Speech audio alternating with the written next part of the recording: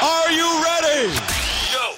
It's time to separate the men from the boys. Africa! And get down to the business of sport right here on the world famous Ginger's Perspective. Hello and welcome. You're listening to another edition of MMA Uncaged right here on the Ginger's Perspective. Check it out on csduplessis.co.za. And we're looking back at UFC 202 and what a box office hit Conor McGregor has been for the UFC. And a 5-round showpiece that really was a barn burner. Joining me as always, the MMA authority, Justin Ferrier. Justin, talking about UFC 202, I mean, there were some special moments. We'll get to Conor McGregor, Nate Diaz in a bit, but tell us, what was your highlight of UFC 202? You know, 3 points for me. I mean, it was mostly on the main card. Rumble Johnson knocking out Glover Teixeira in 13 seconds with an uppercut from space. It was unbelievable. He's going to be fighting Daniel Cormier for the title next. Then Cowboy Cerrone throws a 4-shot combo that spun Rick Story around. It was unbelievable, and quite interesting. It was Cowboy's last fight on contract, under contract with the UFC, and he's now a free agent.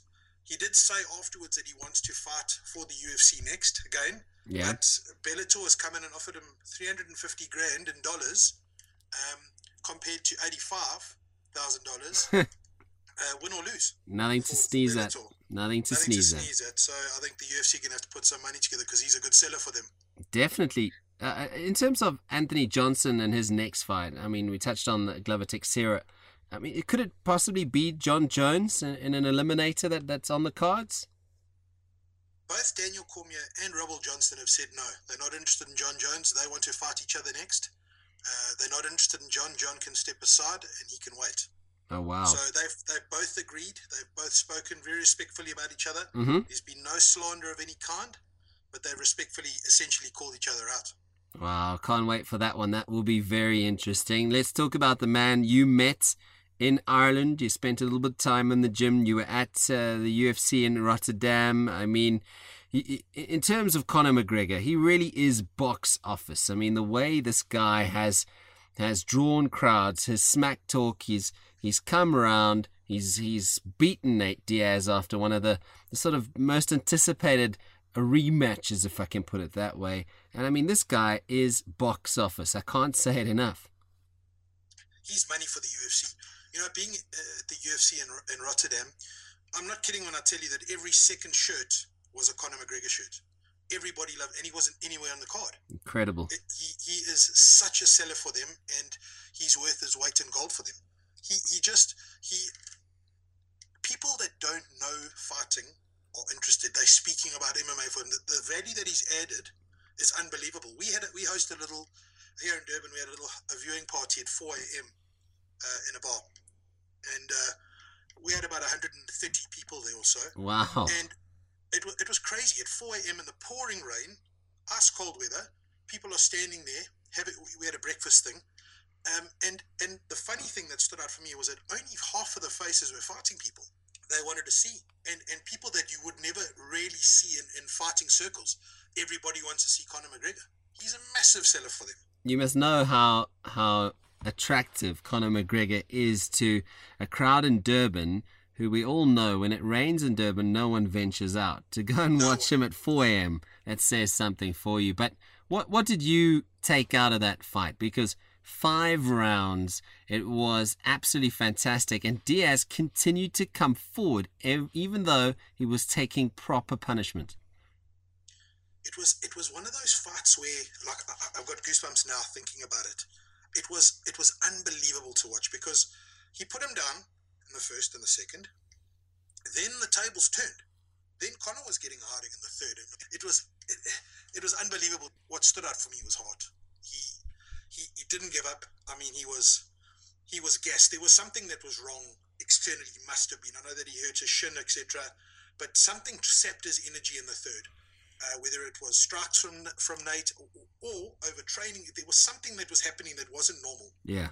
Because he shouldn't have gassed because he fought very efficiently. He didn't rush. He didn't want to engage.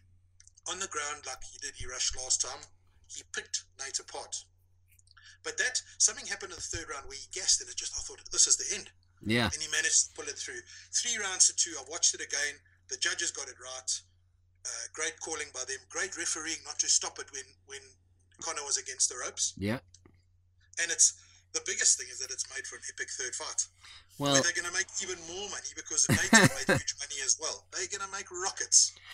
Tell me, are we going to see that anytime soon? Has Dana White said anything regarding the trilogy?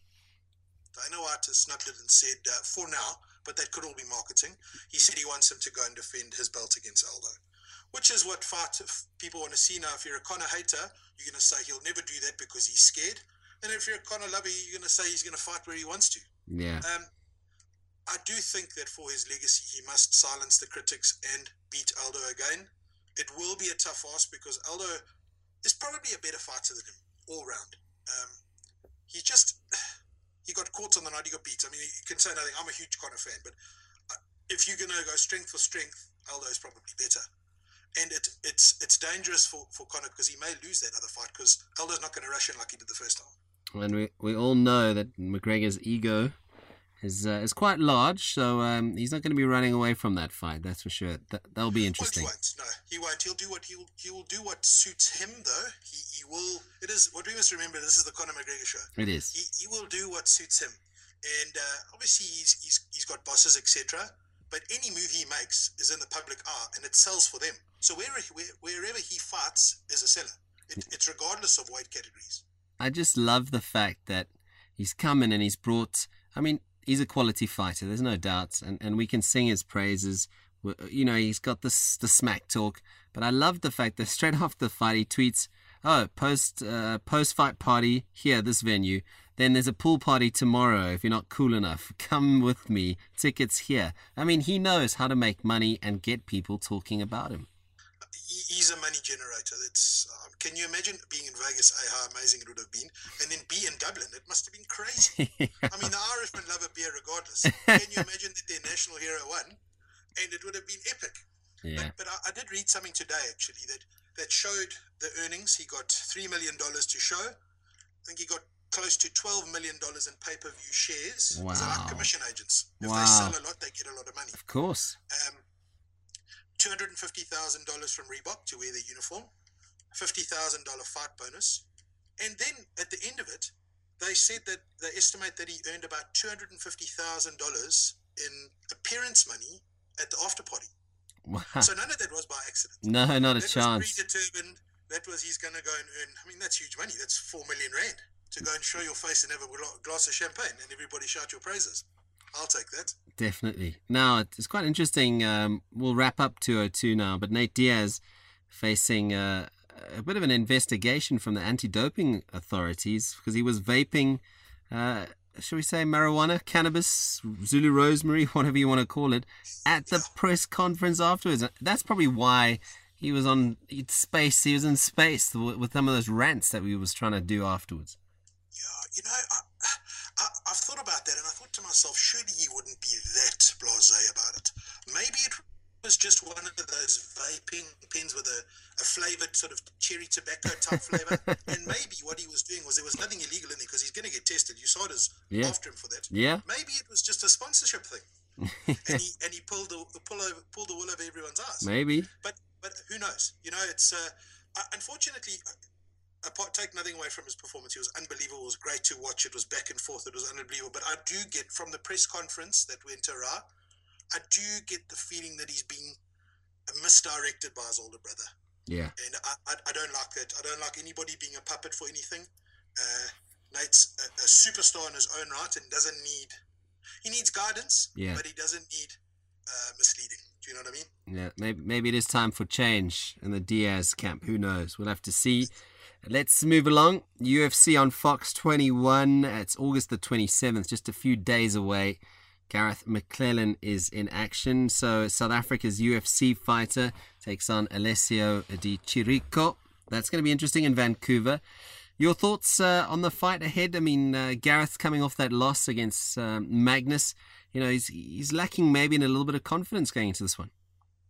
Yeah, he would have. I've had a chat with him. He would have changed a few things. You probably look for him to come out firing a little bit harder than he does with this more relaxed approach. He will try maybe fire it up a bit.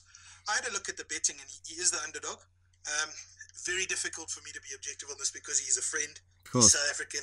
We want him to win, but there's a little bit of value with him at 17 to 10 if you have a bet. If you double it with the main card event, I'm going to go with, for my bet, I'm going to go with Damian Maia. They're both even odds. Damian Maia and Carlos Ondit, both 9 to 10. I'm going to say Damian Maia because he's riding a 5-fight win streak and he's got probably the best grappling for MMA in the world. Okay. 2 big wins behind him.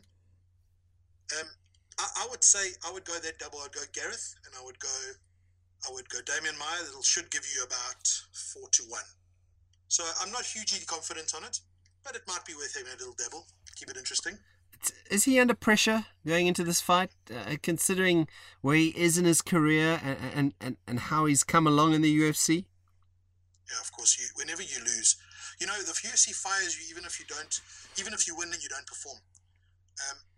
Gareth's very fortunate that he's talented, and the crowd responds very well to him. When he was in Dublin and he won, the crowd loved him. And they want people like that. They want polarizing figures that invoke emotion, from spectators, and which Gareth does. But yes, there'll always be pressure, and a lot of pressure from himself. Gareth kind of feels that he's got the whole of South Africa on his shoulders, and I was like, hey, bro, just your people will love you, your nation will love you, regardless. Just get out there and enjoy it. Like, it's important to win, but do it for yourself and your family. And South Africa you'll always be representing the country, but don't feel that pressure. You know what I mean? Yeah. What I like about Gareth, he's one of the genuine nice guys that is in the sports of MMA, and he's a nice clean cut. So, well, apart from his beard, obviously, but he's a great role model, I think, for MMA, and I think he bucks the trend a little bit, which is great. And we'll have to see how he goes, of course, in that next UFC on Fox 21. So we'll see what happens there. Just one last thing, for people who want to watch it. Yeah. He's just been bumped up from the early prelims, which were on Fight Pass, and then he's been bumped up to the Fox, the prelims, because there's 2 sets of prelims. He's been bumped up from the first one to the second one. Okay. Which means it may not be available on Fight Pass if the fans have got it. Sure. But it will be. What we've done is we've got StarSat, and we get it from Fox Sports Africa. And then you can get it. So he'll be fighting around about the midnight mark, so it's a respectable time. August 27th, all the way in Vancouver. Good luck to Gareth Soldier Boy McLellan. Justin Ferrer, thanks for your time.